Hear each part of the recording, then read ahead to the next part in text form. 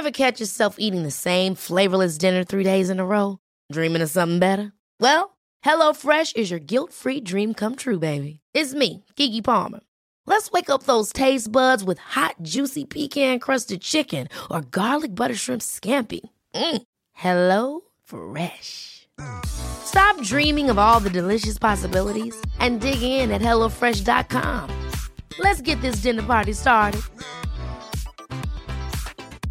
Hey, I'm Ryan Reynolds. Recently, I asked Mint Mobile's legal team if big wireless companies are allowed to raise prices due to inflation. They said yes. And then when I asked if raising prices technically violates those onerous two-year contracts, they said, "What the f*** are you talking about, you insane Hollywood ass f- So to recap, we're cutting the price of Mint Unlimited from $30 a month to just $15 a month. Give it a try at mintmobile.com/switch. $45 up front for 3 months plus taxes and fees. Promo rate for new customers for limited time. Unlimited more than 40 gigabytes per month. Slows full terms at mintmobile.com. Many of us have those stubborn pounds that seem impossible to lose, no matter how good we eat or how hard we work out. My solution is PlushCare. PlushCare is a leading telehealth provider with doctors who are there for you day and night to partner with you in your weight loss journey. They can prescribe FDA-approved weight loss medications like Wegovy and Zepbound for those who qualify. Plus, they accept most insurance plans. To get started, visit plushcare.com/weightloss. That's plushcare.com/weightloss.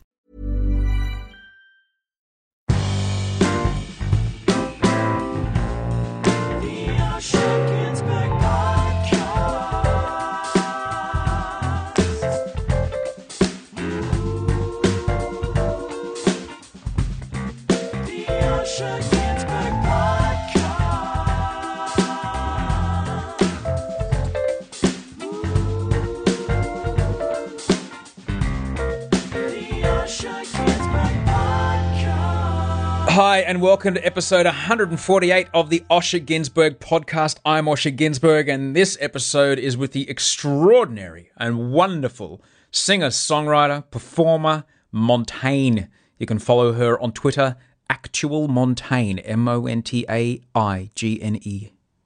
Actual Montaigne. That's where you can find her on Twitter. More about her in just a moment. This episode is brought to you by the wonderful human beings, much like yourself, that sponsor this show each and every week at patreon.com/Osher. Those who sponsor for more than $5 a month, they get exclusive episodes that no one else can hear. You can join them for as little as $5 a month, because podcasts are free to listen to, but they're not free to make. If this show brings you any value at all in your life, I'm thrilled. If you feel like you want to give back as a part of the value that you get out of this, I'd be stoked. You can give as little or as much as you can or want. I don't mind. Don't give me anything or give me something, whatever you can afford. If you can't afford it, don't. But if you start at $5 a month, you can obviously give me more if you want, but $5 a month will get you exclusive episodes for about the cost of a fancy cup of coffee. You'll get shows that no one else can hear, except I have started to give that access to people that leave a review on iTunes. iTunes charts are very important to make this show more accessible to more people, help more people find out about the show, which of course happens when you tell people about the show. But giving people who are reviewing the podcast on iTunes at the moment access to those exclusives, not ongoing access, but just one-time access. So I'll send them the episodes I've done so far. So if you go to iTunes, and I know because I see the stats, half of the people that listen to this show listen on an iPhone. So that's a lot of it. 12 people listen on Internet Explorer. 12. Hello to you, you stalwarts. Love you. But if you listen on an iPhone, just open up the iTunes app and you can review the show there. Picking a review at random this week to give them the access, and I'm just going to close my eyes and point my finger, and it is Brooke Byrne. Brooke, thank you very much for this, Brooke. Oh, that's really lovely. What have you written? Brooke's written, my weekly inspiration. Oh, thanks. That's what I'm trying to do. Brooke says, absolutely loves the show, inspired by a new person every week. Very happy that I only discovered podcasts this year and have so many eps of this podcast to catch up on. Well, it's a whole new world, Brooke. You're in podcast world now. There's so many things to listen to while you're here. Well, I'm glad that I'm part of your listening schedule. So, Brooke, please shoot me an email. Send osheremail@gmail.com. Let me know it's you, Brooke, and I'll organise those episodes to get out to you. And I will, if you do put a review on iTunes from the what day is it today? It's Saturday. So from the 27th of August on, 2016, I'll try and call another name out next week. Thanks to everybody that sent their photos of where they're listening to the show. That's super cool. Podsy seems to have caught on. I don't know if it's what is someone else called? A podfee. It's not a selfie, it's a podfee with an F. I don't know. Whatever you reckon. Just use the phone that you're listening to me on. I know how many people of you are on iTunes, iPhones and Android, so just pick up that phone with a camera in it, take a photo of it, and just send me an email. Send osheremail@gmail.com or tag me on Snapchat or Instagram or Twitter. So many great photos came in this week, including helping people clean the kitchens. There we go. Because that's what people do when they listen to podcasts. I mean, I do it. I do housework all the time. It's great. In fact, I look forward to dishes time. There's one thing I don't like when I'm doing the dishes, that's being interrupted, because I can't listen to my Will and Charlie. Let me listen to Will and Charlie when I'm doing my dishes. That's what I like. I hope your week was good. I managed to hook back into gym this week. I am terrible at gymnasiums. I get my shoulder's starting to unfreeze a bit. My shoulder's starting to move again, so I was actually going into a gym to see if I can do things with the heavy things to lift, like deadlifts and stuff. But I always feel very strange going to a gym. The first thing I was diagnosed with was social phobia, which is a fear of people. Nuts considering my job, I know, but that's what I've got.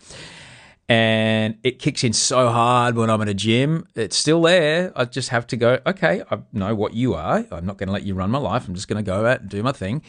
Because in my mind, it's so crazy. It's just this bizarre distortion of reality that my brain convinces me is true. But in my mind, as my fat ass is trying to swing some kettlebells around and, bear crawl around a floor, in my mind, people are judging me, and all I want to do is run the fuck away. All I want to do is go and hide and get the hell out of there.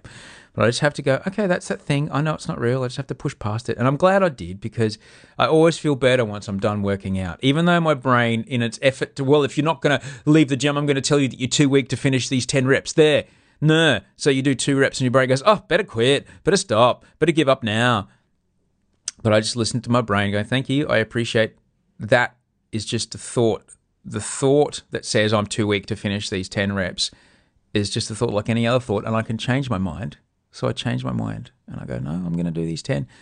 And I always manage the 10, but the brain really kicks in. It tries to cheat me and tries to get me to leave.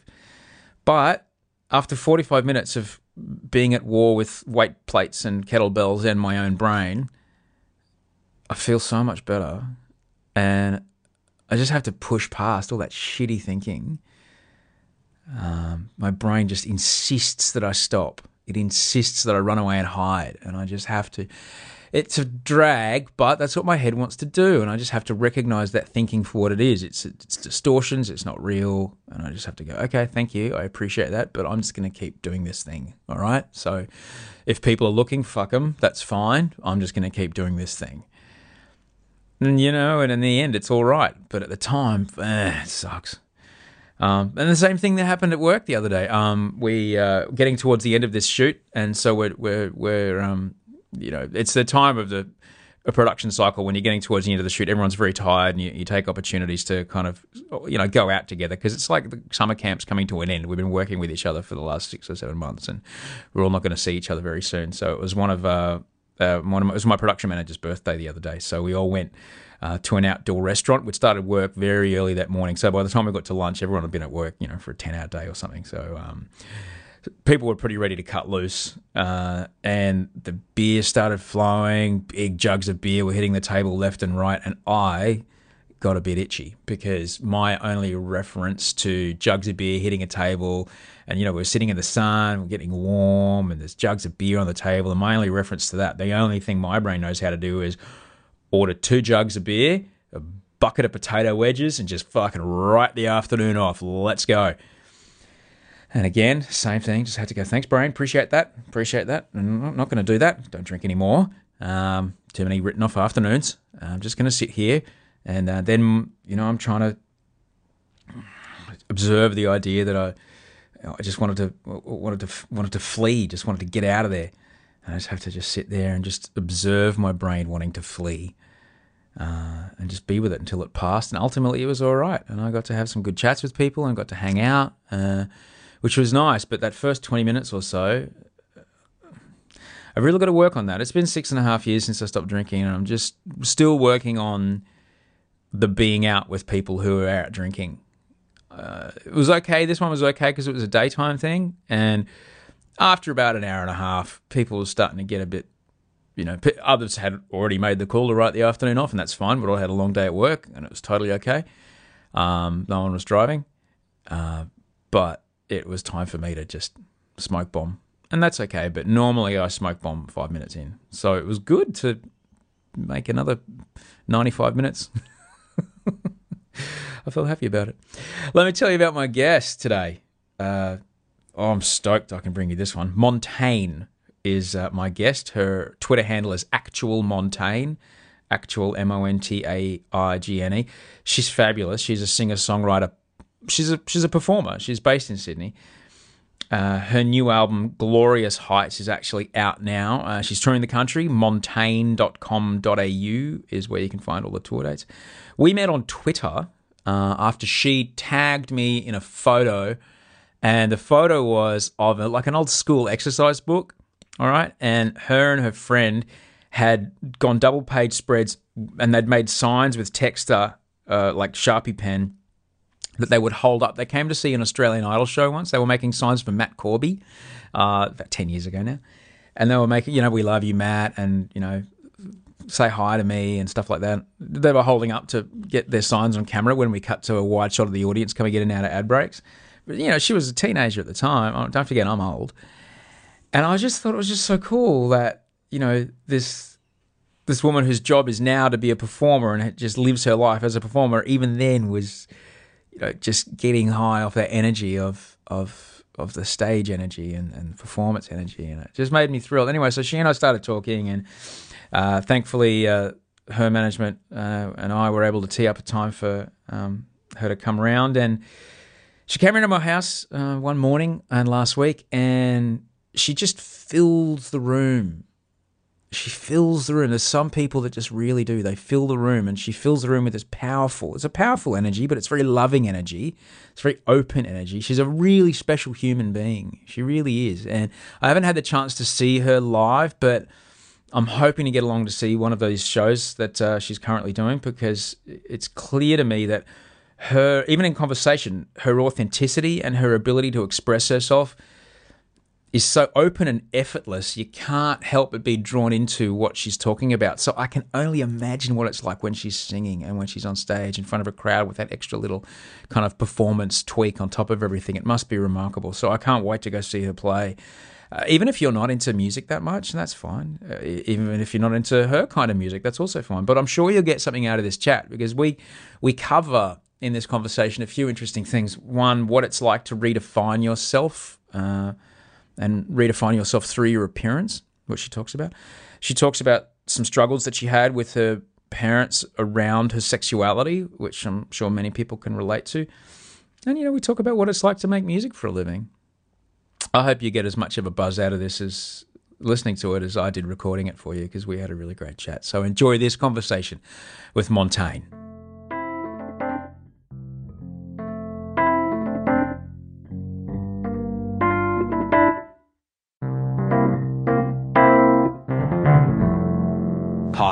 Hi. What would you like me to call you? Jess. Jess is okay? Yeah. All right, I'm Osher. Lovely to meet you.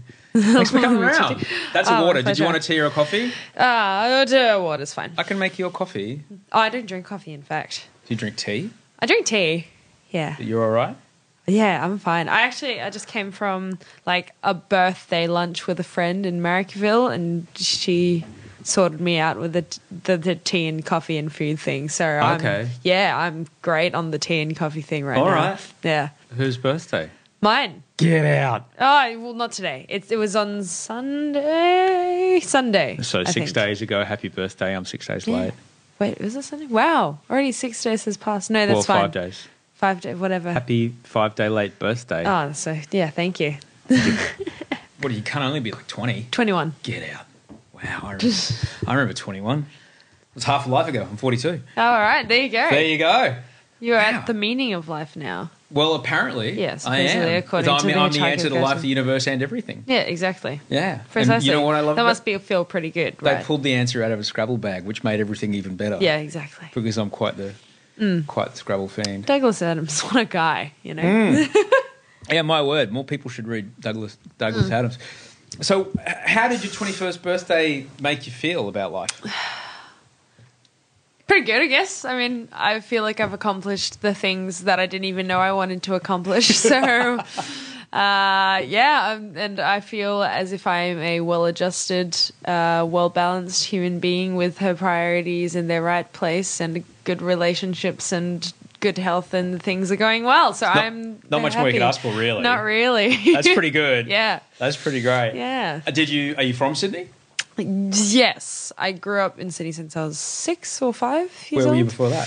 Canberra, and then I was born in Malaysia, so I was there for like a couple of years. Right. Yeah, Oh, I'm an immigrant too, but I'm white, so no one minds. yeah, I'm also pretty white. My fiance Audrey, she's Fijian, and she goes, I'll pass. Yeah, She's pretty white. yeah, For an islander, her mum even says, I don't know what happened. This white baby came out. right. That's interesting. Yeah. So, what part of Malaysia were you grow up in? Well, it's 2 years. I don't remember much of No, it, no, but it but was what- Kuala Lumpur. Kuala Lumpur. Yeah. Okay, great. And why did your parents come out? Well, my parents are, in fact, my mom's half Spanish, half Filipino, and was raised in the Philippines. My dad was raised in Argentina and is Spanish. But they lived over there because my dad played football or soccer professionally over there in the National League. So while he had his stint over there, I was born, came back to Australia for like a year. Then my sister went back over, and then my sister was born there, and then we moved back to Australia, I think, like the year after. So that your or dad something. had a professional contract in Malaysia? Yeah. Wow. Yeah. Far out. How long did he play for? As in football over his entire career, or just in Malaysia? Like, how old were you until does he still play? He still plays, not professionally, but he now has his own football school, runs all that, teaches kids for a living, plays in the all ages men's teams and stuff. Did you have any choice whatsoever, or was football for you from the moment? Football? So interestingly, I was always an athletic kid. My parents put me through ballet lessons and other dance and swimming lessons and tennis lessons. And Did you want to do ballet? Did you ask for it? No, I hated ballet.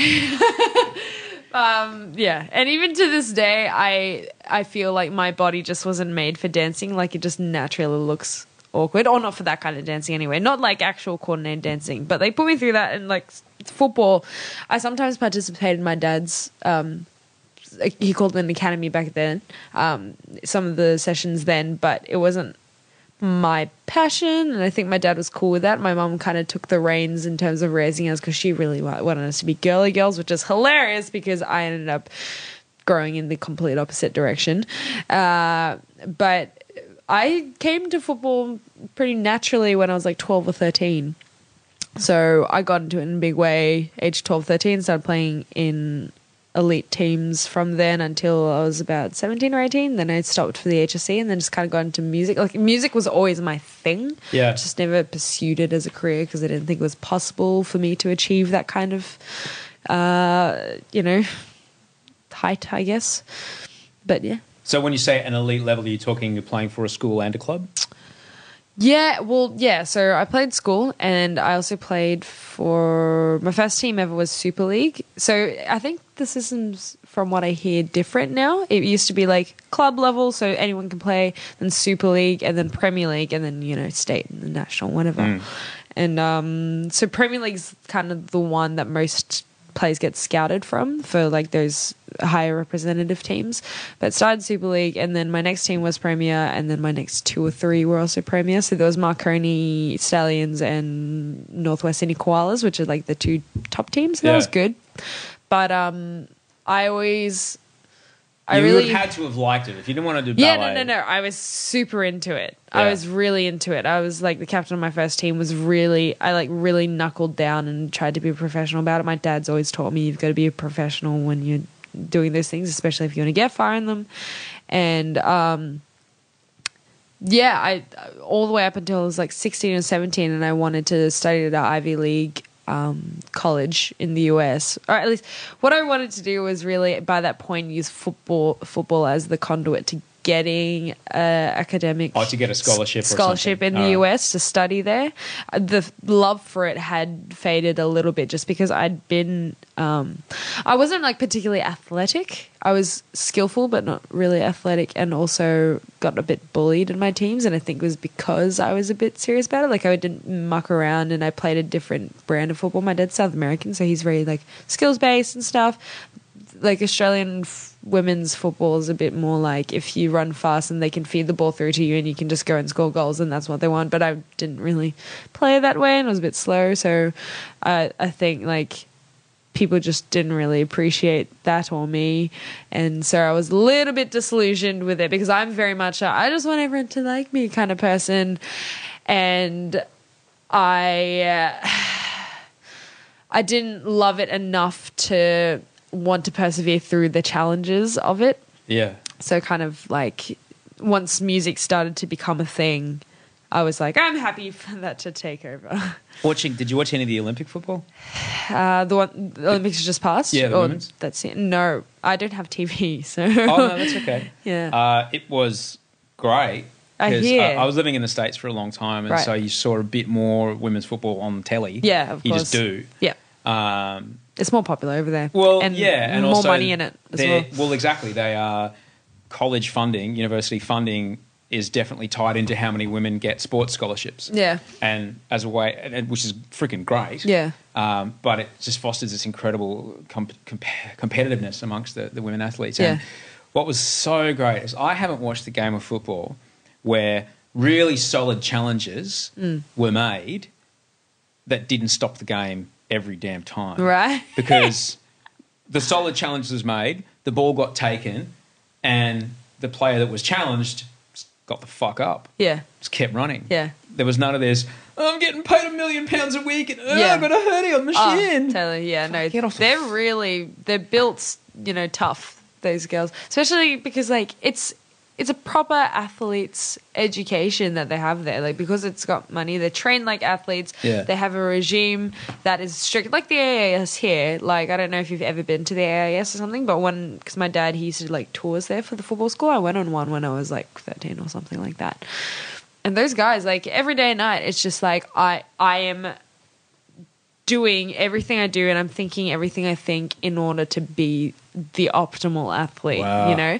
It's like they have a cafeteria there which has like food which has been researched as being necessary for optimal functioning as an athlete. They have like certain times that they go, like every facility is there for them, like they're dressed and blah blah blah, like it's just all sort of set up. And I imagine the college system is similar because they want they're competing for funds and to be the best and to be the colleges as well, just like they want people to come to their colleges. So it's I imagine it must be good for them. I guess the other thing I was really enjoying was the men use every challenge as an opportunity to gain a free kick. No, totally. But the women were just like, unfortunately, I can't be seen as someone who falls and holds myself. Totally. Even if I get all studs down my shin, I can't wince. I just got to get up and go.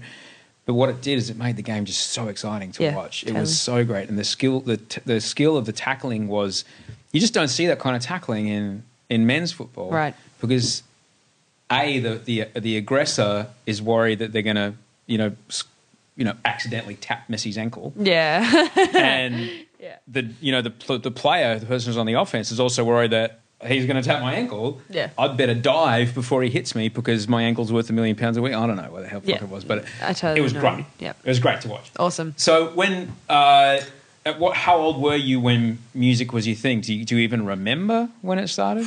Well, my parents raised me musical. They're not musical themselves, but they love music.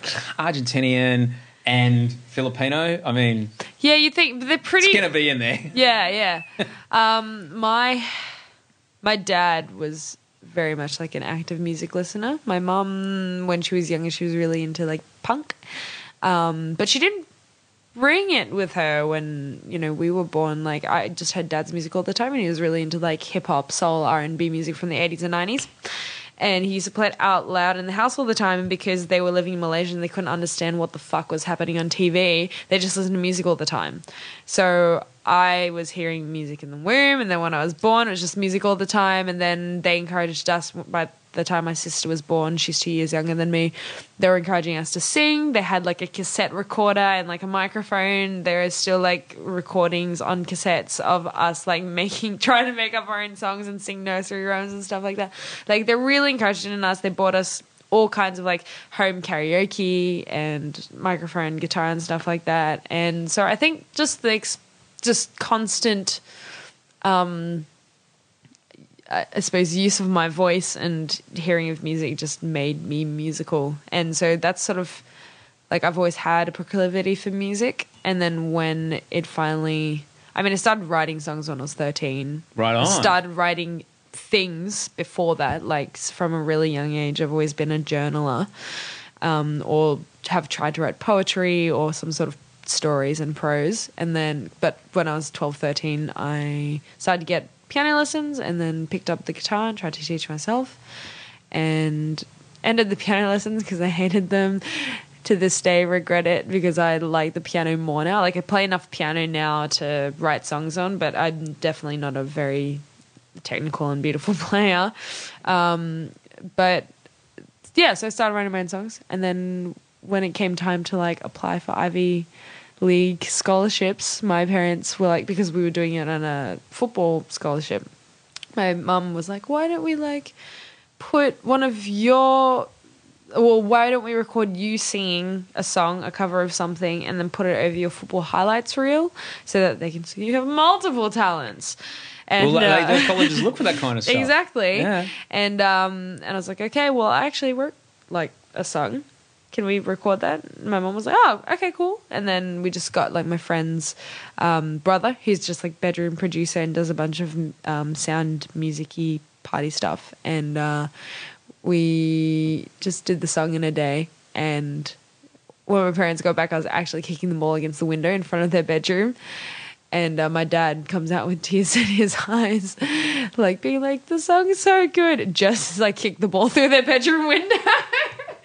And I was like, I just destroyed your window. And my dad was like, it's fine, the song's so good.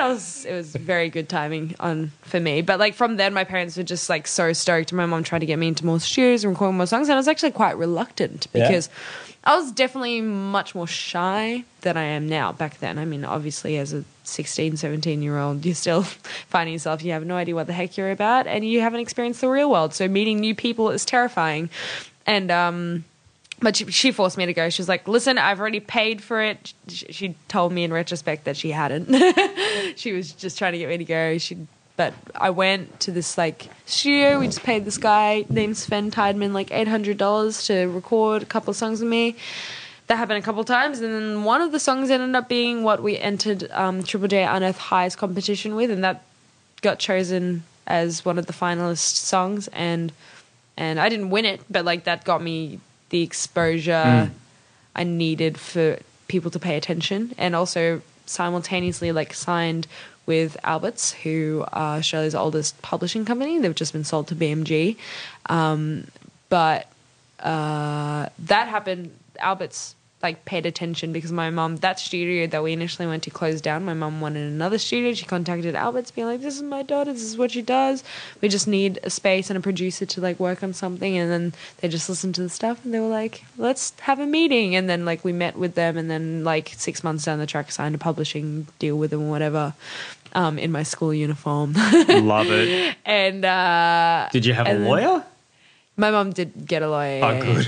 Yeah. Yeah, no. My mum's been very diligent with all that. She's a very smart woman. She was managing me the whole entire time. Okay. I'm now managed by different people. It didn't work. Like, I'm like, especially at that time, I was her biggest antagonist. And, like, we just don't have a great deal in common. She always wanted me to be a very feminine girl, and I just didn't end up being a very feminine girl, and we don't have, again, similar interests and stuff like that. And so, like, just working in a business capacity was just, like, the worst idea ever. So we finally did get managers, and I'm now managed by dudes called Wonderlick, who are really good, doing really good things for me. Tell me about being a not very feminine girl.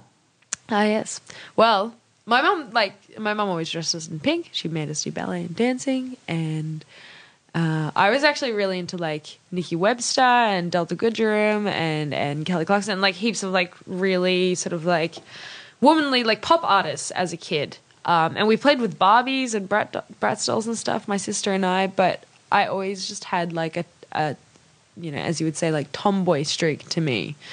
I don't know why these things happen, but maybe it was my dad's influence. I don't know. My dad's always been like the sort of wisecracker in our family. Like he makes a lot of really dumb jokes and he's very athletic, and like again they always encourage us to do sport. And I think I just like enjoyed things that are stereotypically seen as masculine sort of thing, and I just became that kind of person in I mean, I wouldn't say I'm more masculine than feminine. I think it balances itself out pretty well in such a way that I think makes me almost non-binary. Like some days I just don't feel like either. A lot of days I don't feel like either. I just like the way I present is biased towards like a more femme thing, but I do prefer to, I don't know, wear pants and combat dock boots kind of things over dresses and skirts. Like I will wear those if it serves a purpose, like theatricality or whatever. But yeah, I've just always been more into sport and video games and music. That I mean, I'm into a lot of different kinds of music. My taste is very diverse, but how does the I only know what the world feels like to be a white, straight, middle-class dude. Right, yeah. Okay. I have in my life a beautiful 12-year-old girl who is the daughter of my fiancé, and I'm one of 4 brothers. I only ever knew, I went to an all-boys school. Yeah, I knew, there's all I knew, totally. right? All I knew until I left school. Yep. And then through the various women I've lived with in my life, I've come to know more and more and more and more. And all I can do is just try and see what the world looks like. But now as I see the world and how it appears to... I mean, if she comes home while you're still here, she's taller than you. But she's 12. She's stunning. Awesome. And I see the way the world is to her. But she's, even at 12, she's a very feminine-looking kind of girl. Yeah. What do you notice the world treat you differently when you do wear the combat boots and the jeans and stuff than the skirts and stuff? I guess. I think what's most important is that I see myself differently when I wear all these things. Like when I wear a skirt, it's like when I had long hair, it just felt wrong. It just didn't feel like me.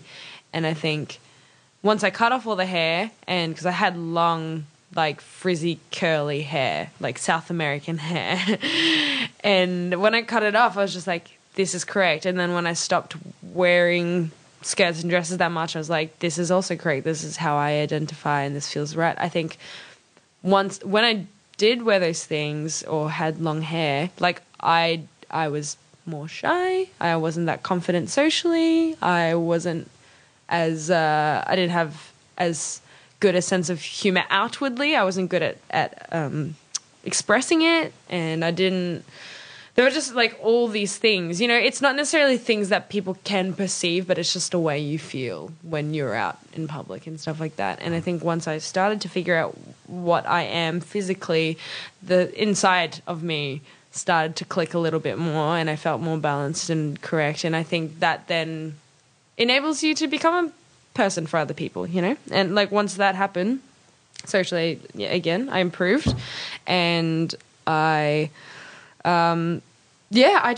get things I need to do done more quickly, because I'm not like thinking about all of the inner neuroses that are plaguing me. I'm just thinking about what it is that needs to be done. And so I guess like the world, I also see that, I mean, it definitely depends on the personality behind the outfit or the physical appearance, like I know people who bloody look like fairies when they dress up. Like they're beautiful, and they they really enjoy like sparkly makeup and like dyeing their hair pink and like all of that. But like people still treat those kinds of people with like respect and deference if they are kind and compassionate and have a good sense of humor and can just aren't sort of like don't seem like the kind of person that can be trampled on, you know. And I felt like the kind of person that could be trampled on, or more of a pushover. Like I told you, I like to be liked by everyone. Now I still like to be liked by everyone, but I won't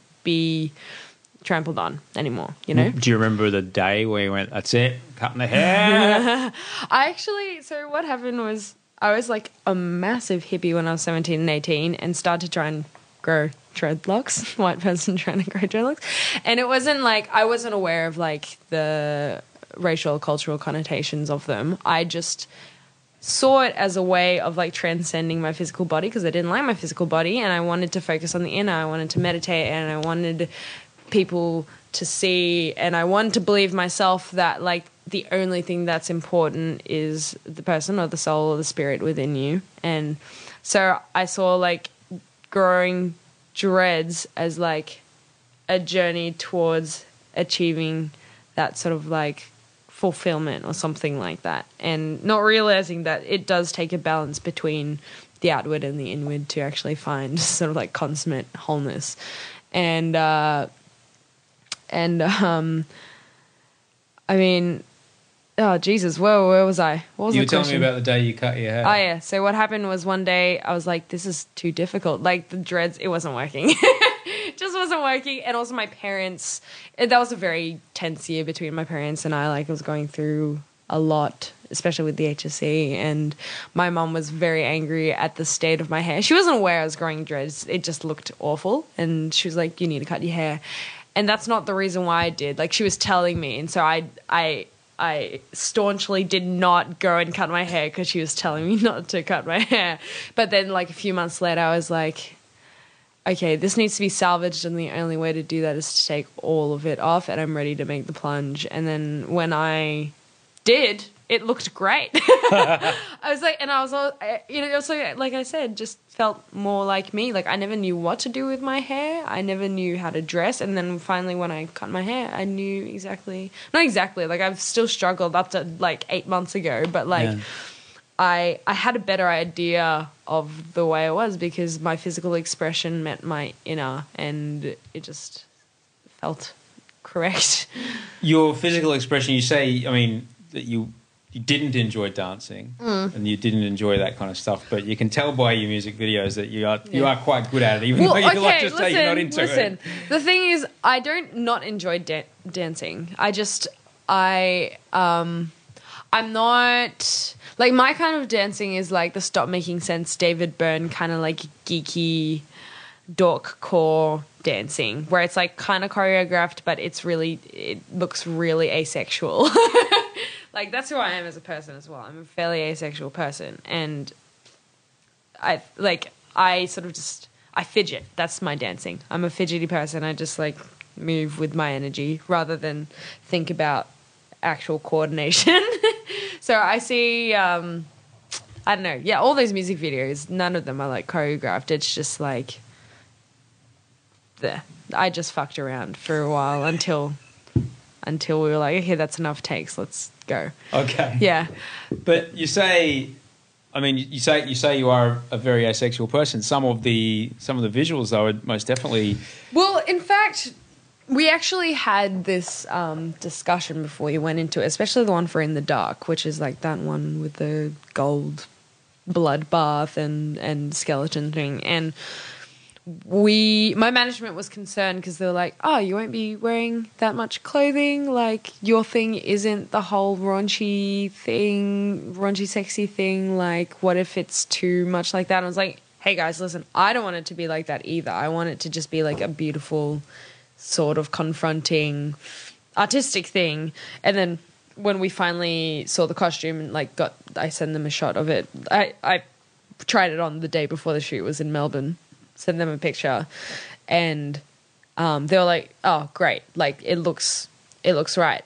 And I thought so as well. Like I don't think I can see how it could be interpreted as sexy because there's not much clothing happening. But the point more, I think, was like vulnerability. And it is a bit scary, the whole thing. Like I vomit gold and I make crazy faces and it's very erratic and the song's very almost alarming. And so with that one, like I think there's always an element of sex because that's just what people like. Like not everyone's like me. That's the majority like that stuff. So I mean, this is what I was trying to convince myself wasn't true as a 17, 18-year-old, that like superficial aspects of life and the superficial attractions we have aren't important, but really they are. Like we're slaves to them. That's just the way it is. We need to eat. We need to sleep. Exactly. We need to have sex. It's what we do. Precisely. As humans. We follow our desires. Like we're built biologically to have desires in order to function as a race, and now it just gets filtered into the context of Western society. Yeah. And as much as I don't like it, and as much as I don't want it to be true, I now have only recently sort of submitted myself to the game. I'm like, nah, I'm willing to play the game now. I'm going to do it. Because it is a lot of pressure. I mean, as you know, I've worked in music. I've worked in music for a long time, and it was rare. Rare would be a large word to use for the amount of female artists who are in the pop genre, or shit, any genre really, that aren't in a skin tight to something, not have sex or appeal, aren't holding a guitar or being told by a video director to really fuck the guitar or whatever, it's really rare that sort of thing, which is why, I mean, like I said, I'm twice your age, so when Missy Elliott comes out in the Hype Williams video and she's in that massive blow-up suit, so she's just a face and hands, that shit is awesome because she's completely taking all sexuality out of it, and it's just, this is an incredible beat and incredible rhymes. Yet there is so much pressure on a female artist. Totally. I have many musician friends who because I come from like that hippie world view where it's like, that's not the most important thing. I feel like my values and my priorities again are like in the right place, where it's like about love and family and friends and taking care of people and that kind of thing. But like I know a lot of people who, as opposed to me, like I will put a photo of me on Snapchat or Instagram that's like a double chin photo or me without makeup or something that looks terrible. Like I won't care too much. Like I do prune a little bit because, again, got to play the game. But like, especially on Snapchat, generally I don't care. But I have friends who say to me like, how can you do that? Like young women around my age and, with the same talent and capabilities and potential and things going for them, and like they're just like, I'm too scared. Like I don't want to do that. It's too confronting. People would judge me. Like people won't like me anymore, blah, blah, blah. And it's really terrifying. Like I still have like my fair share of body image issues. Everyone does. Mine are much smaller than everyone else's. I think I'm now like at a place where I'm like, again, I know that I'm more than just like what I look like or what people think of me. But it's hard for women in this industry. Like I think there's now, with all the talent that's coming up, especially in Australia, because there's so much female talent that's happening that is just so great and beautiful. But now that people are seeing that, people have seen in the past, but there's true creative genius happening from women. People are not necessarily seeing the image as the like primary function for women, I think, which is good. It's still a necessary component, and it is for everyone, men and women and anyone in between. But hopefully, I'm hoping that the sort of requirement for women to be conventionally like sexy or attractive is sort of diminishing as time goes by and like more artists get happening. I think the thing visually, in as far as we're talking, like to talk about music videos for a second. Yeah. What you have, and a glance at your Instagram or anything would show the same thing. And I noticed this, like in the last 2 years, there's just this homogeny of look. Yep. Whether it be brunette or blonde, it's almost as if they could all be the same girl.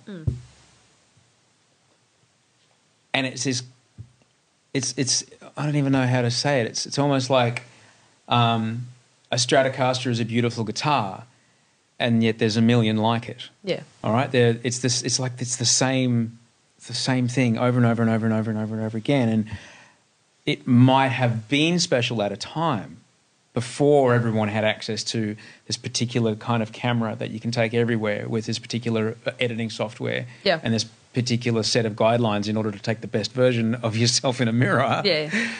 But it's become less exciting. Yeah. If you know what I mean. Yeah. And I see the pressure that Gigi puts on herself when she takes a selfie. She's 12 and she'll take 40 shots. It's crazy. Like I actually had this conversation with yesterday. 12. Be a fucking kid. Yeah, it's crazy. You know, but what I'm saying is like what you have visually is so different that it even though you say you were over it and you are playing the game, as far as I'm concerned, you don't have to play very hard because what you already have is so different already. See, what I mean is like, what I have is different, and I think it's just a product of my upbringing, my circumstances, my interests. My interests are all like very eclectic. I'm a video game nerd, and I'm a fantasy nerd, and I'm like, I think above average intelligence, and I'm also sporty, and I also enjoy comedy, and I have a diverse taste in music, and I'm willing to entertain both feminine and masculine forms, and all these things kind of just combine to make like this thing that's like quite, bespoke. That's just I'm the only me, which everyone is. Everyone's the only themselves, but I think like I don't try particularly hard on Instagram to like craft an image. I just put whatever me is. I just put whatever I want on there, apart from the things that are like I have to announce, like tour or a music video or blah blah. Like apart from that stuff, it's just the stuff I like or the stuff that's happening in my life or a picture of me or whatever, or of whoever. And I'm not. I don't hide anything. I think a lot of people are afraid to just lay themselves out there in the public, and I don't think there's necessarily anything wrong with that. Like, I think it's very pragmatic. There's an expectation of you as a public figure now. You've put yourself, you have come, the decision to put a song into a national radio station's songwriting competition and performance competition. That is I'm putting my hand up to be now a recognisable person. Yeah. It's a contract you sign with society. I've signed it myself. Yeah. I'm now out there. Yeah. The choice to not do that. Yeah. Like, could you imagine if you met someone, you say, "Hey, what's your Instagram?" They say, "I don't have one." Yeah. You'd think, "Fuck, what?" Yeah. You wouldn't know what to do. The idea that that people don't want to put themselves out there, I think I'm actually kind of into. No, totally. To be honest, I'm totally an exhibitionist. Like, I'm like literally.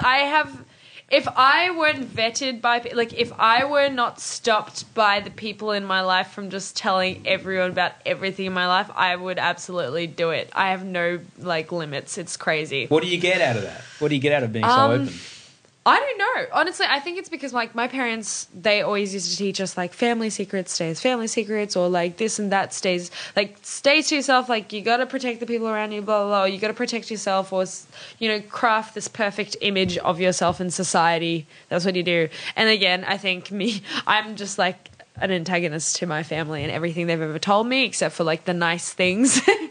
I'm just, like, just gone against, weirdly enough. Not in a conscious way, but like in terms of the openness, like that's just something I've had forever. Like I've always just told everyone everything. The other day I actually went on a date yesterday, or a suit. It wasn't really a date. I was hoping it would be, but you're hoping it would? It was a confusing situation. The issue was initially this person wasn't to me, and then found out my age, and they were like, there's too much of an age difference, but like I didn't know that before we went on this coffee.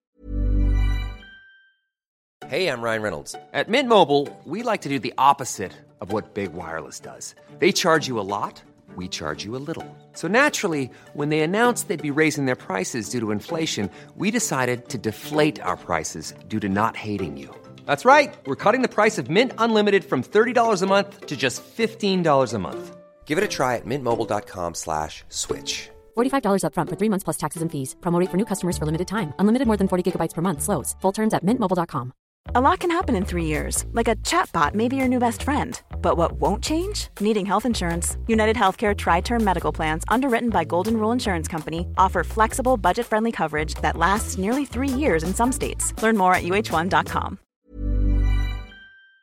Date, but basically, so afterwards, I didn't know if it was a date or not because I didn't feel flirty, and I was going straight to like Sony Interactive to test out their virtual reality thing straight after this date. And the dude there who is facilitating all of it, I just met and like immediately launched into like my life story about like how I met this guy and I was with a friend and like I met this guy and blah, blah, blah, and like just dumped it all on him, told him everything about my life, and he was just like, wow, okay, cool, funny, and like. But I just do that. Like, I can't help it. I'm quite an effusive person, and it just happens. And that's why my songs are all very honest. My songs are all autobiographical, and I say everything. And my Instagram is exactly the same, and all my socials are exactly the same. What does that bring you out of relationships that you have with people if it isn't the confused Sony man standing there with a pair of goggles? Well, it to be honest, it means that because I'm so transparent and I don't keep any secrets of my own, but I'm pretty good at keeping other people's secrets. Like, I'm not too, I know where the line is drawn kind of thing. I'm not secretive about myself, and so people trust me. And people feel free to be quite open with me, and so I think you get it back?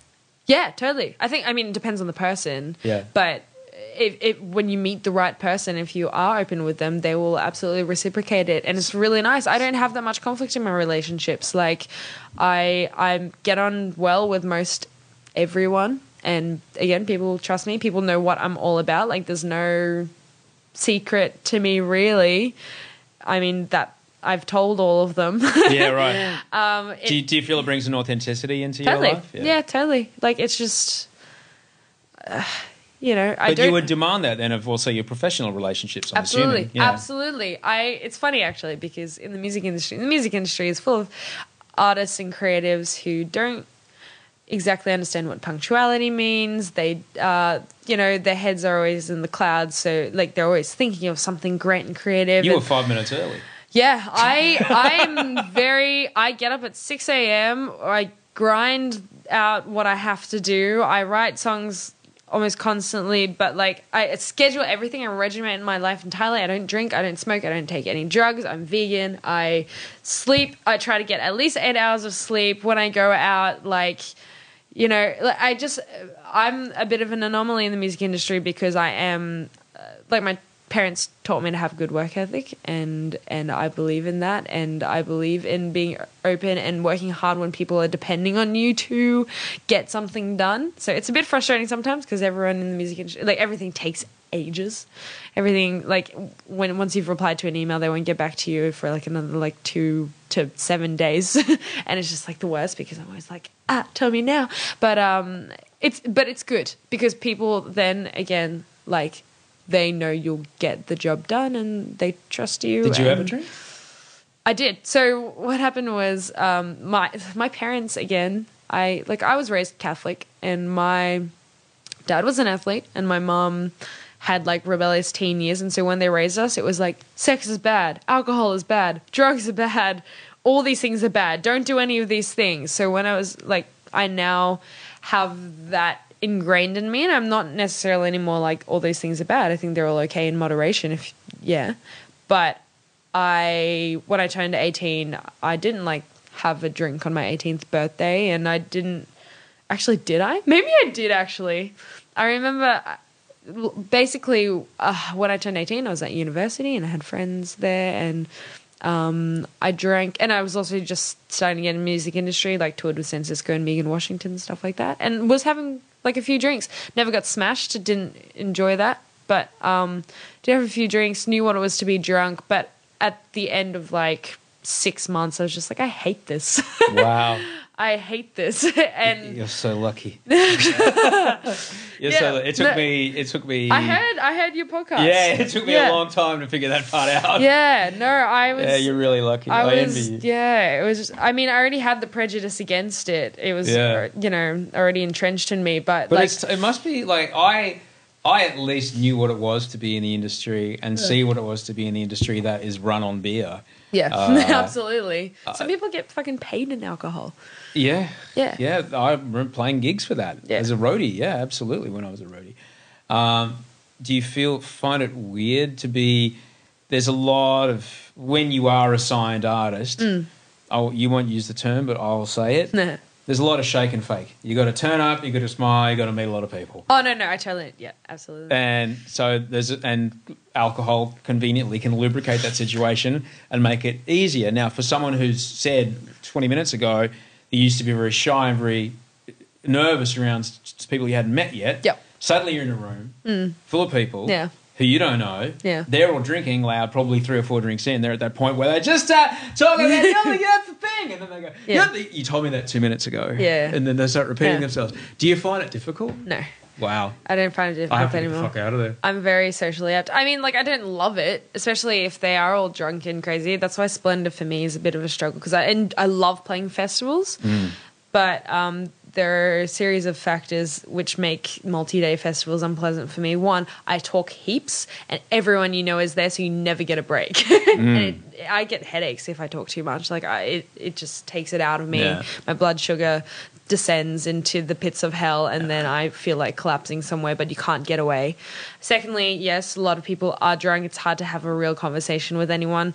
Thirdly, everyone there, not everyone, but there are quite a few people who are there for the glamour and there are famous people around here and I want to ingratiate myself. Those people will have a certain level of accreditation, so they're fairly easy to spot.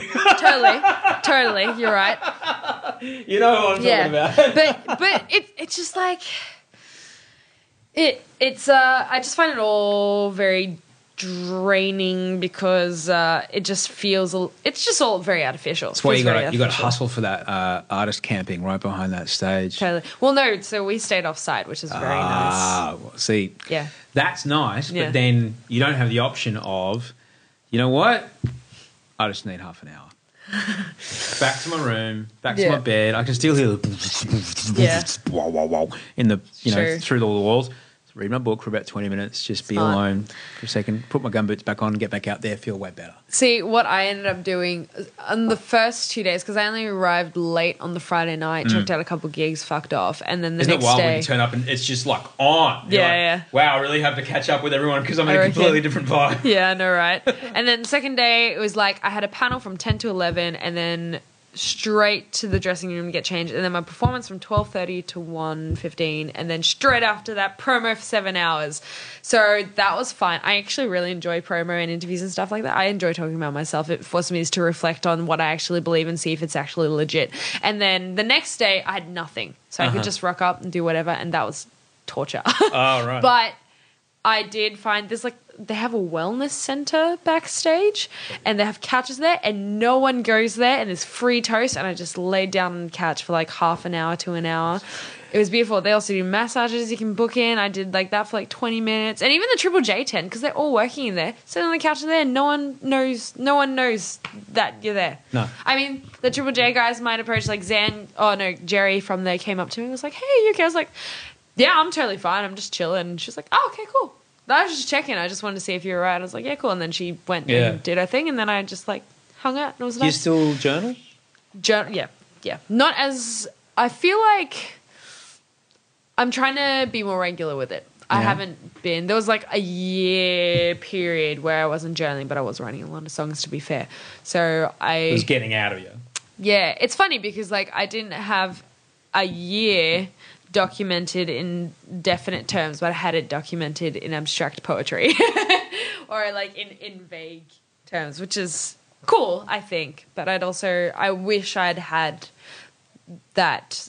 I wish I'd just set aside that time for reflection for myself. But now I'm trying, like, now my life is like, there's a great deal of stability and there's not too much drama happening, and it's in those times when it's hardest to write because there's just nothing happening. You're like, today it was sunny, I was happy. Like, but I think there's importance are important to document as well, I'm realizing, because like you have to remember that there were really good moments in your life, and like when I journal, when I write songs, I write all about the tragic and bad shit, you know? And then you forget that there was ever a time when things were good, you know? And things are really good now. So I'm like, I need to write about this. Otherwise I'm going to look back in my time and be like, oh man, my life was just a constant like shithole. What do you get out of journaling when you do it? What's the process like? Do you feel better when you're done?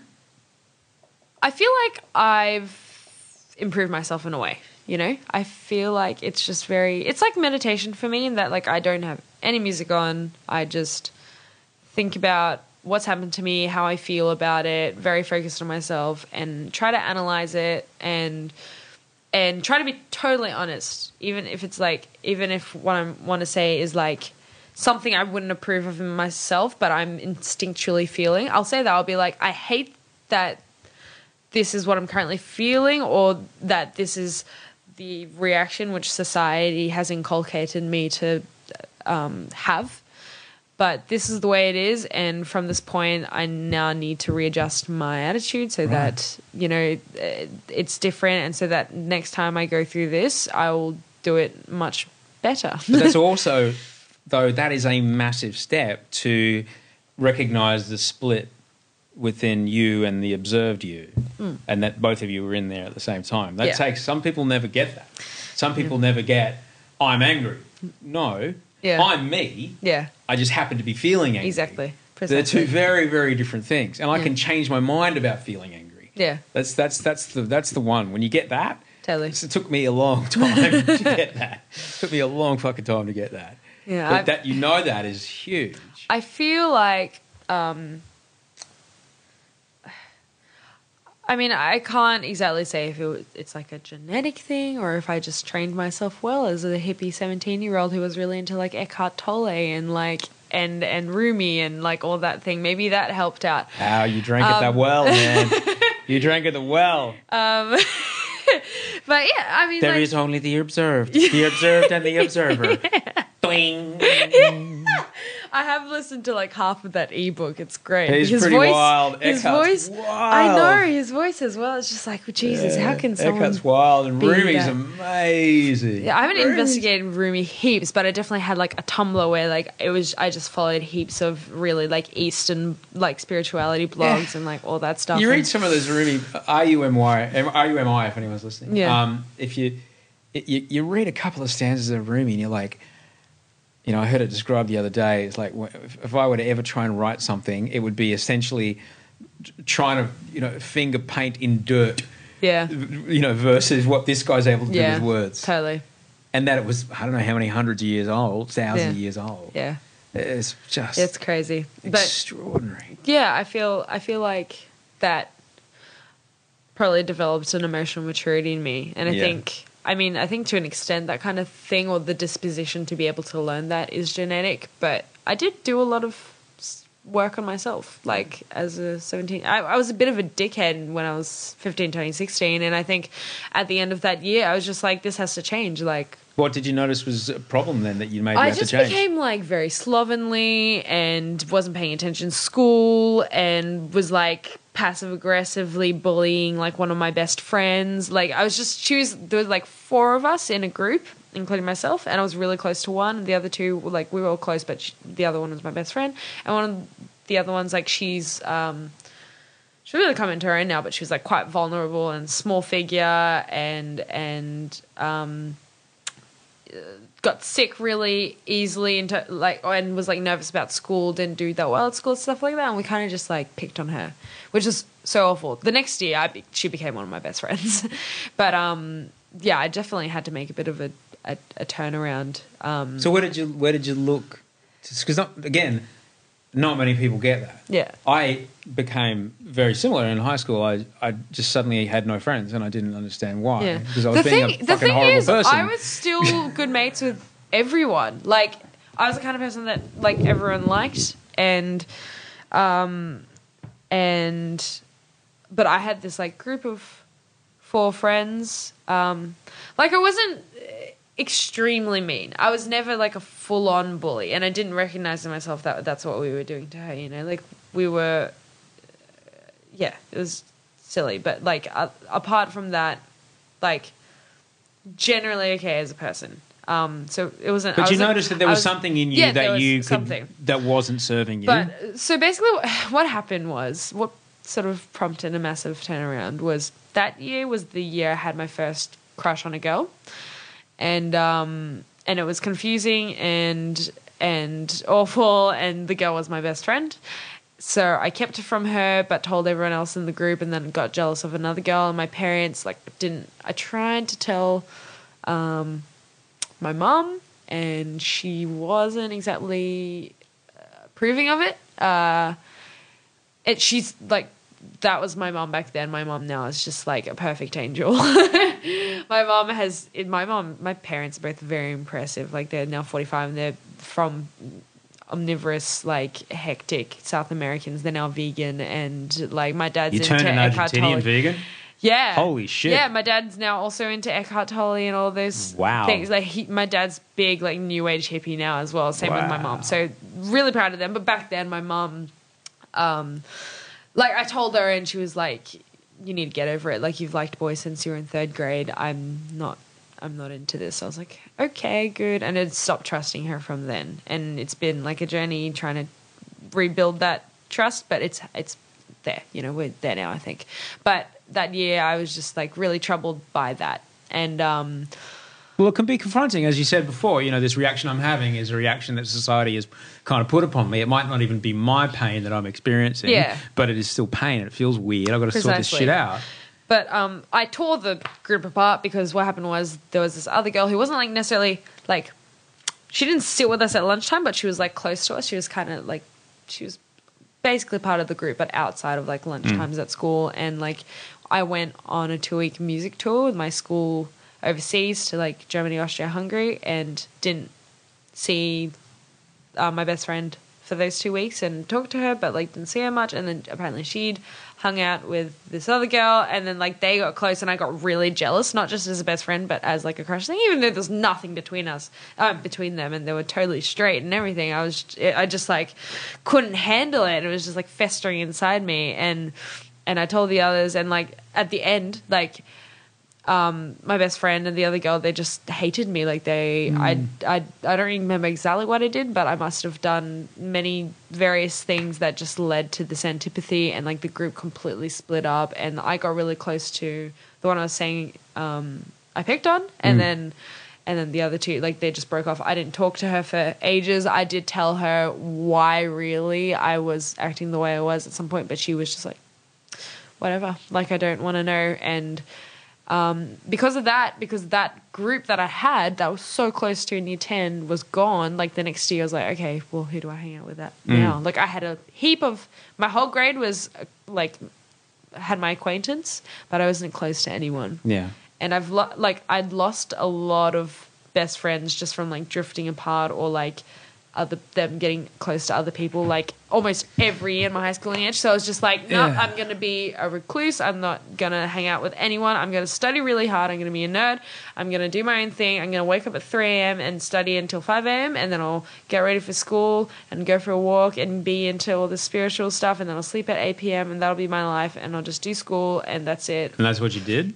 Basically did that. I sat with a group at lunchtime, but I was never really like, they were all... It's a pretty monastic existence for a teenager. Absolutely. I got hectically... that's the year I started going vegan as well. What happened was, like, for Lent, I decided to give up meat, and then just really enjoyed not eating meat, and then just did more research. And because I'm a big environmental freak and want to save the planet, I was like, you know what? I've already gone halfway. I'm just going to go full vegan, and then worked on that, and I just became that person. And I wasn't, like...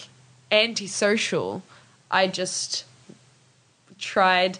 I took all of the messages of Eckhart Tolle and all these spiritual teachers too far, and you know, the whole detachment thing, I just totally detached myself from everyone. Not even in a spiritual way, just in a I'm not going to get close to anyone kind of way. I'm not going to let myself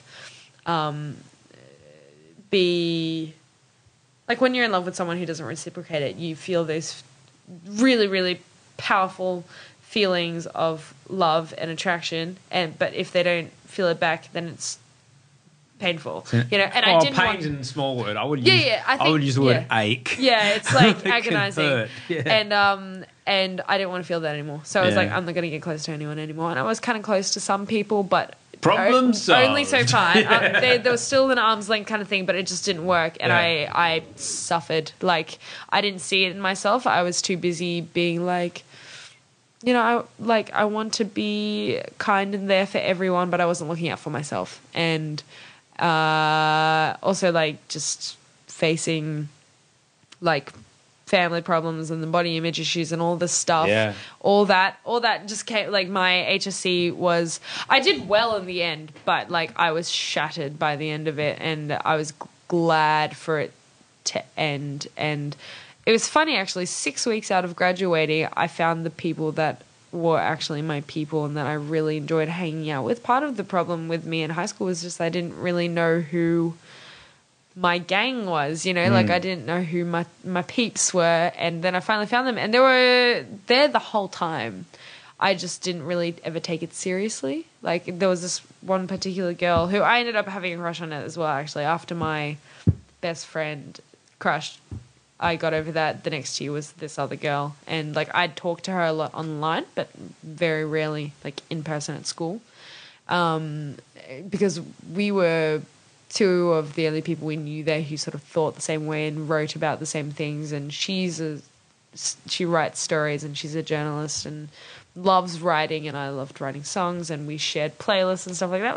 It was a pretty romantic friendship, I felt, but, like, she just never felt the same way. But it's fine. And now, like, she's one of my best friends and still goes on. But, like, right towards the end of school, that's when I found those people, and then things started to move upwards again. Well, I'm glad, because you can't go to that kind of stuff for too long. Exactly. You start feeling really let down by the world for a while. But absolutely. So I feel like a huge part of the crisis was that I just felt alienated by everyone, and was trying to fight that by convincing myself that it's just because, like, we all move alone in the world, but, like, you know, if we radiate love and, like, just remove attachment from that kind of necessity.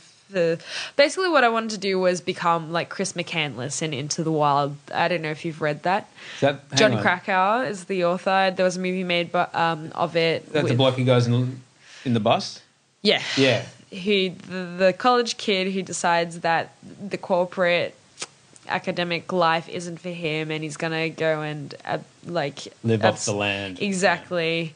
And then he's a fool because obviously you need people to live, and you can't just have rice and shoot game in Alaska by yourself to survive. And yeah, so I kind of was heading in that direction, but was not that extreme, thankfully. Yeah. And then once I hit university, I was like, I understand now. Like, this is my place. Yeah. I was like, there are people. I think, there was just a bit of dissonance between me and the culture of my school, because I went to private Catholic girls' school mostly. I went to private Catholic boys' school. Yeah, exactly. Oh, yeah, it was weird. And those places are just crazy. Well, for some people, they're awesome. Yeah, exactly. It suits some people. It wasn't great for me. Yeah, exactly. What did you study at university? I did, for one semester, I did a Bachelor of Arts at Sydney Uni. Started with linguistics, French, German, and philosophy. After a few weeks, dropped down to just linguistics and French. And then next semester, because I didn't really like the French unit, and I couldn't start any other language because the beginners unit had passed. And the first semester, I changed to a Bachelor of Arts in film studies and linguistics, thinking that, like, I'll do film studies. It'll make me watch more film because I don't watch much TV or film. And lasted for like 4 weeks, and then music was kind of like the thing I did all the time. I was just like, I'm just going to defer. And then from deferral, I dropped out. That's it. Yeah, I went 6 weeks part-time. Yeah. It was too hard. Yeah. I just didn't... I loved it for the social scene. Yeah. And I made so many good friends, and I got really into like the theatre sports and the dramatic aspect of the university, but the academic, I just didn't really care that much. Well, you're an autodidact. You taught yourself so many things. Exactly. And, you know, for someone to get up at 3 a.m. to study shit that isn't schoolwork, that's pretty... Oh, no, that shit was schoolwork. That was so, schoolwork? like, 3 to 5 was, like, schoolwork, and then, like, from 6 to 6:30, I'd, like, go for, like, a morning walk around my quiet suburb and just, like, you know, contemplate existence. Your parents never worried about their daughter that was getting up at 3 in the morning? They were so worried. All right. My parents, like I said, like, there were many problems between my parents at that time. Yeah. But you're a teenager. You're not going to bloody listen to your parents. No, that's all coming. Yeah. Gigi's 12 and it's on the way. I know it's on the way. I mean, It's coming. I turned up when she was 10. She's grown about 1.5 foot since I've known her. Jesus. Yeah. And she's gone from Disney princesses to Teen Wolf. Jesus, Oh, yeah. Oh, I fear parenting. I don't ever want children at this point. Like, I'm saying this now. Like, I don't want children. I don't particularly want to get married either. But, like, I know heaps of people have said, oh, trust me, there's like a hormone one day that just starts to kick in. You'll get the baby vibe. And I'm just like, oh, I don't want it though. I watched it happen to a friend of mine. What I would say for having been married and it not work out and having now going to get married again, it's like... And you would know that what this relationship's like, someone who writes a song and then you meet just the producer that you go, you just brought everything that I couldn't think of. Yeah. That I, even with all the smartest things I can think of, I could never have added those things to this. We're now doing it together and now it's 1 + 1 = 4. Yeah. That's what it's like if you get it right. That's a great analogy. That's what it's like because they don't just fill in the blanks. Yeah. They don't make you whole. If it's them to try and make you whole, then you're in a not good space. If what they do is amplify what you do, and if you amplify what they do, the two of you become this force that is more powerful than just each of you by yourself or each of you combined. A power couple, as they call it. Well, no, it's not even that. No? It's like... Yeah, no, I know what you mean fundamentally. Yeah, it's like... The way that Audrey is able to accentuate my best thinking is amazing, you know? Yeah. And that's what I would say. It's there for you if you get it right. Because I'll say this to you. Hot fades. Yeah, oh, totally. No, Hot I fades. told you, I'm fairly asexual, so that stuff doesn't really matter to All those Instagram me girls, at all. I see them, I'm like... Hot fades, but you know what lasts forever? Stupid. You know what lasts forever? Mean. But you know what also lasts forever? Kind. Yeah. Kind lasts forever. Yeah. Kind lasts until you're 100. Yeah. But if all you've got is hot, sorry. No. By the time you're 27, 28, it's going to be some 20, 21-year-old who's like way hotter. Actually, it's funny. And you're trapped in this fucking Botox filler world. And then, anyway, what I'm saying is that, and all I can tell you, but then again, like I've lived a lot of lives already, and my experience with parenting is 2 years old, all right? But I've got a 12-year-old, all right? Yeah. It's the most wonderful, wonderful thing the day that she was just my girlfriend's kid, all right? And then one day I woke up and it was like, oh shit, all the things I love about Audrey, I see in you. Yeah. And now I'm kind of just have this love for you that I would jump in front of a bus if it meant that you would be safe. Yeah. And it just happened. And I have to protect you and I have to provide for you and I have to work.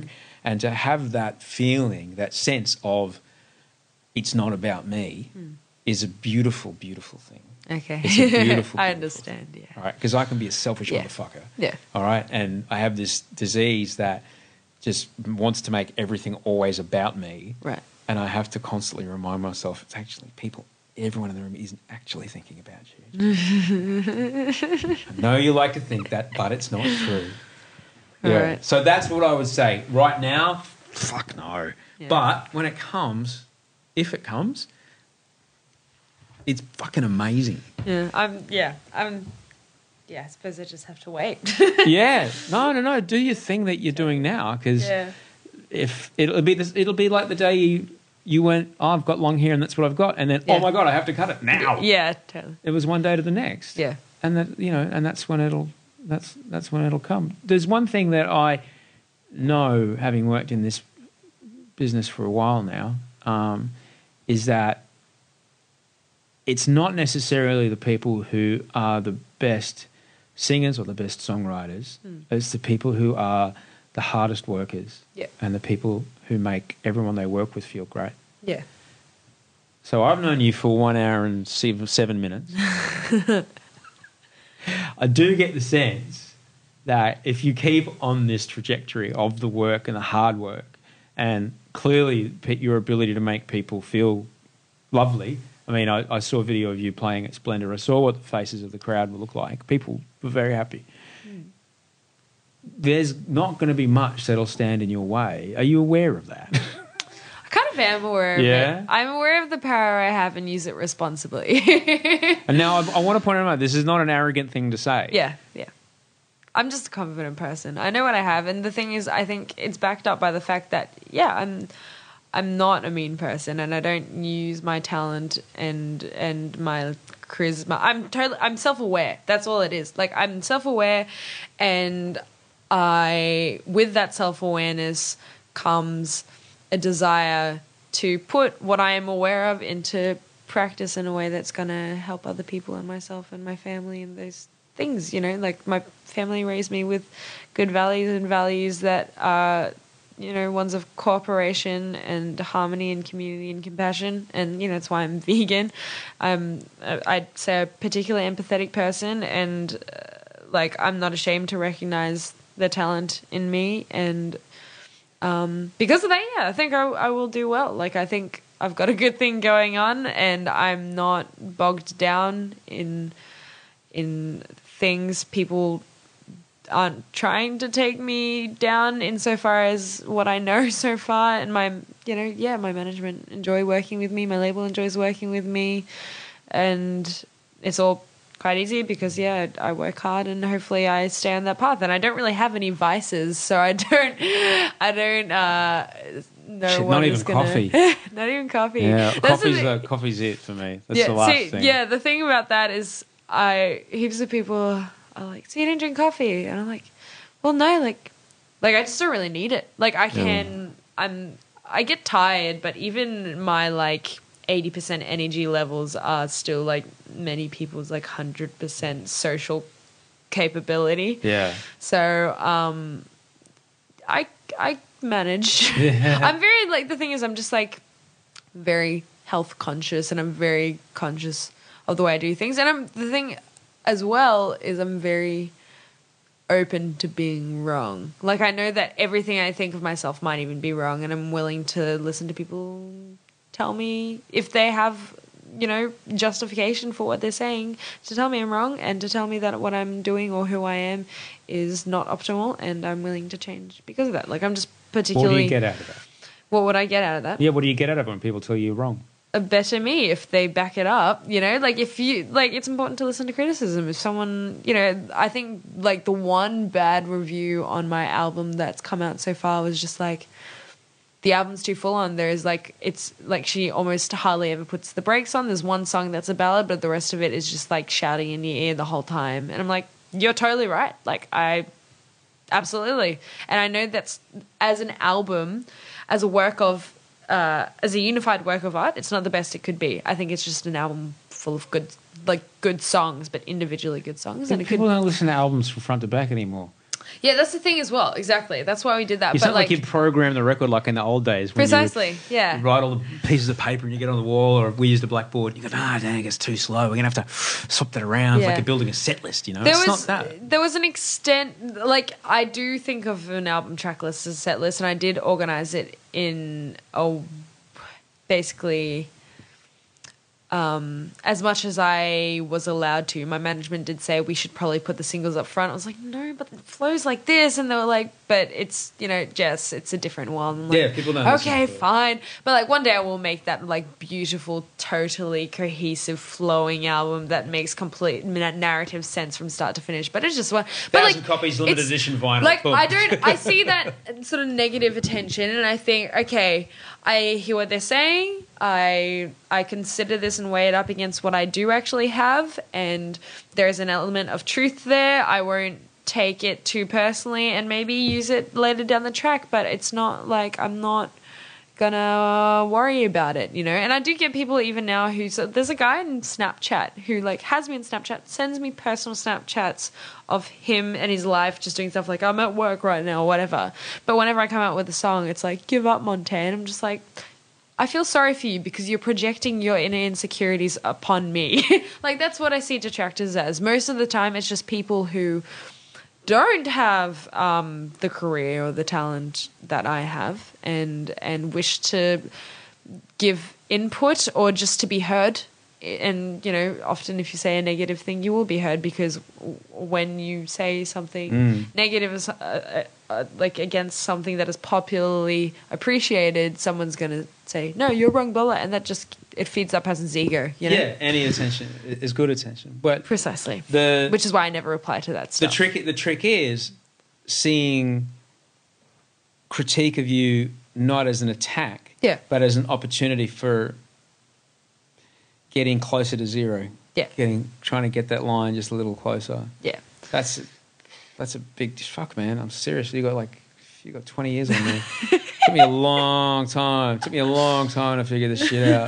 Everyone's journey is different, you know? Yeah. And like I bet you're very, very, very, very grateful and thankful that you are where you are now. Oh, every day. Yeah, I've exactly. got no choice but to be. I'm grateful. All I can think of is to be grateful for today. Exactly. And that's all I've got. Yeah. And, even just today, I've been struggling. I had to go off my fucking meds again. So, I'm even struggling. It's like this morning, I was actually really quite struggling. Mm-hmm. And Audrey, I was in my office, and Audrey came and sat on my lap, and she put her arms around me, and she gave me a kiss. She said, "What's going on?" I'm like, "Your hands running through the back of my hair, the feeling of you on my lap, the smell of your perfume, and your kiss on my lips. That's what's going on." That's nice. Because that's all I've got. Yeah. I can't control anything else. Totally. And thankfully, now that I'm on these new meds, I mean, even though I did have to go off my meds, that shit now works. It never used to work. Right. Like I couldn't fight against my own brain. My own brain was just too strong, and I couldn't bear that. Yeah. So 2 questions. I've been rabbiting on at you for so long now. 2 final questions. Let me see which order should I ask them in. What is it that you think you do better than anyone else in the world? Now, I'll tell you mine. Yeah. All right. I like to think, it may not be true, but I like to think that the thing that I do is I'm able to communicate an authentic message directly into people's hearts through the work that I do, whether it be on a podcast or on radio or on television. I like to think that when I want to, when I can, when the job calls for it, that's what I can do, and I can move people in a certain way. Yeah. That's why I've had an ability to have the jobs that I've had and the career that I've had.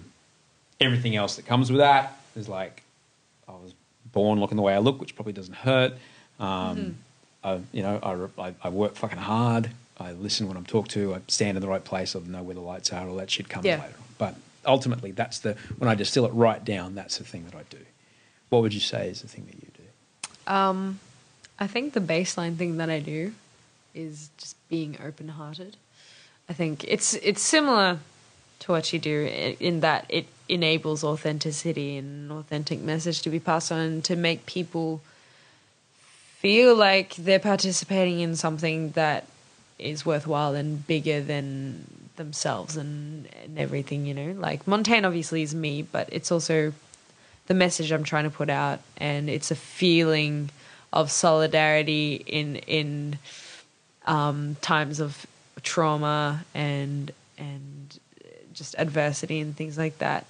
That, you know, just by being ready to hear other people out and by being ready to give myself as well, I think, and not be afraid of it either. I'm not afraid at all of just telling everyone everything. There's so many things that about me, like good and bad things that I've done that could be revealed, and I'm not afraid to really reveal any of it. Like and I think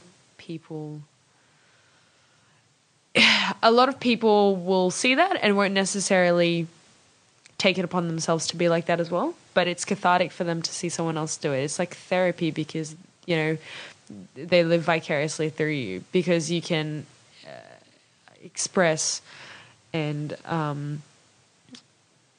suppose, like, okay, so my songs, all very open, all very emotional, all speaking of just like hardships and relationships gone wrong and certain experiences which have impacted me in some important and poignant way. Like a lot of people have sent me messages being like, thank you so much, because this song says everything about the moment I'm in right now, and it's so helpful, and I just needed it, and it's comforting, and I feel like you're there for me. And it's like, the thing about that is, like, I obviously don't know that person personally. I had no idea they existed until they messaged me. And I wrote all those songs for me, and I write all my songs for me in order to process and cope with the things I'm going through, or understand the things I'm going through better, or even not even, sometimes it's just I need to express a feeling, you know. But in my openness with myself and my willingness to put what I'm honestly saying about myself into the public sphere for everyone to see and to feel and experience, like, it becomes like as therapeutic for them as for me. And I think that's amazing that I didn't even intend really to give people that, but it just happens anyway. And so, like, it's almost like a very self-centered thing, but like it becomes a thing for everyone else, you know. But yeah, and also, like, in terms of openness, like, I'm open to new ideas, I'm open to criticisms. I'm, like you said, an autodidact, and I feel like I have fairly good neuroplasticity, and I just take on new ideas really well. Like, veganism wasn't that hard for me, making the conversion. Like, it was hard learning the various things that are animals that are in foods, and like, it also takes you a while to figure out what you can eat, exactly, so you don't fall over. It took me a little while. Yeah, totally. Like, so many things. What do you mean? I just can't eat bread all day? Yeah, no. Yeah. But like, in terms of actually like giving up meat and stuff like that, I was like, no, I'm fine. And that comes from someone who, I tell you, like, I love eating, I love cooking, and I ate, like, I was the person who at a dinner would like be done with my plate, and then someone else would be done but not finished. I'd be like, you want me to eat that? I'll do it. And like, I would do that with like 4 other people, you know, like, I ate everything and heaps of like meat and dairy, but I had more than enough. People ask me, don't you miss it? I'm like, don't worry, I had my fill. Yeah, I had my fill. Totally, exactly. Okay, so final question. What makes you happy? What makes me happy? What does make me happy? Well, the biggest one is probably being in harmony with my family, because there was quite a long time where my sister's my best friend, so she's always been there. She makes me very happy.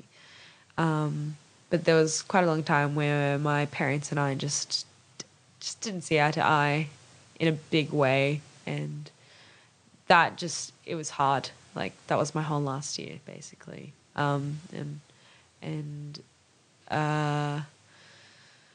Now that I do experience harmony with them, I'm like, wow, like, this is what it feels like. Like, right now, this point in my life, these past few months have been probably like the maximum point I will ever reach in happiness. Not to say like it's just a downward spiral from here, but I mean, like, I don't think there's like a level of contentment beyond this now, you know? And I think, you know, just having a good relationship with your family is really important. That's definitely made me not happy in a sort of like, I ate chocolate and now I have a dopamine spike. It's like in a long-lasting, fulfilled way, being in harmony with my family, and also finding who my peeps are, like my best friends, the ones who understand me and the ones who I go to coffee with and I could sit there with them talking for 6 hours rather than feeling drained after half an hour and I want to leave and I'm making excuses to do so, you know.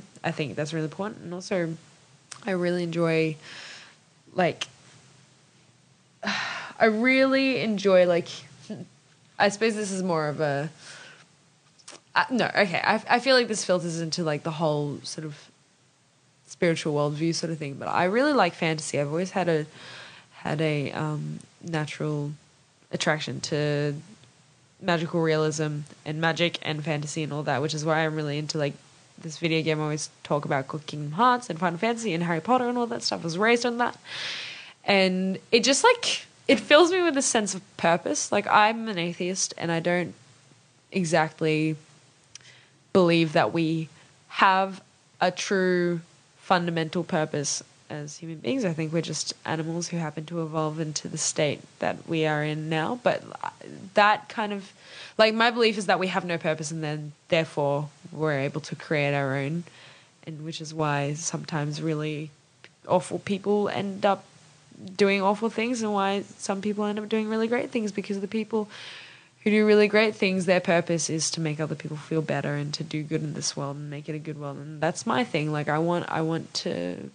my purpose is to find the magic that I want there to be in the world in, like, other people and in the art that I make, you know? Like, I really love music because it creates feelings, I think, that aren't possible to experience outside of music.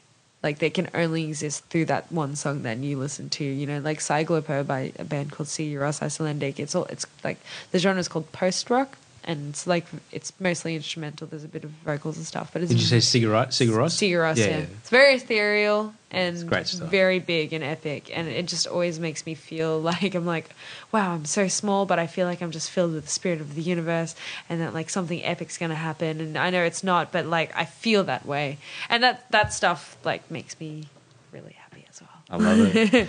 I couldn't thank you enough. Thanks so much for coming all the way over here. Thank you for having me. I appreciate it. Cool beans. I'm gonna take your photo, okay? Yeah, sweet, thanks.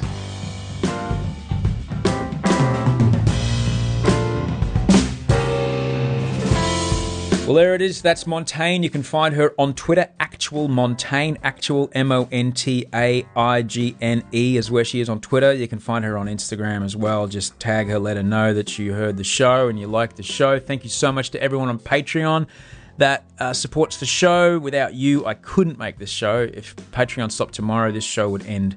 So thank you for keeping this show afloat this last year. There's no other way the show would make it to air without you. So thank you. For as little as $5 a month, you can get those exclusive episodes. I hope you all have a good week. What am I going to do? I'm going to sleep a bit.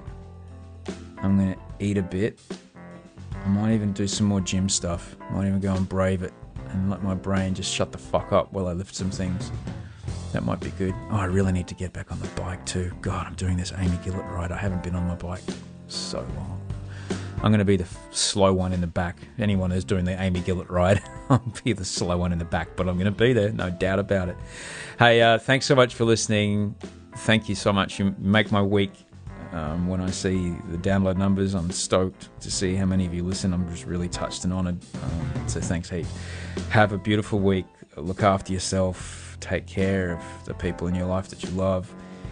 And until we speak again, sleep well and dream of beautiful things.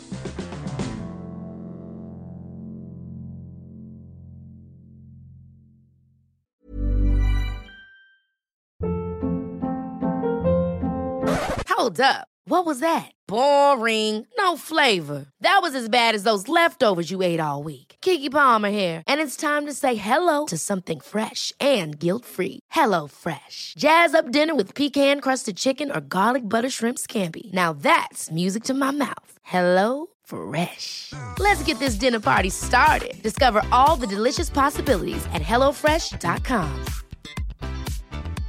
Even when we're on a budget, we still deserve nice things. Quince is a place to scoop up stunning high-end goods for 50 to 80% less than similar brands. They have buttery soft cashmere sweaters starting at $50, luxurious Italian leather bags, and so much more. Plus, Quince only works with factories that use safe, ethical, and responsible manufacturing. Get the high-end goods you'll love without the high price tag with Quince. Go to quince.com/style for free shipping and 365-day returns.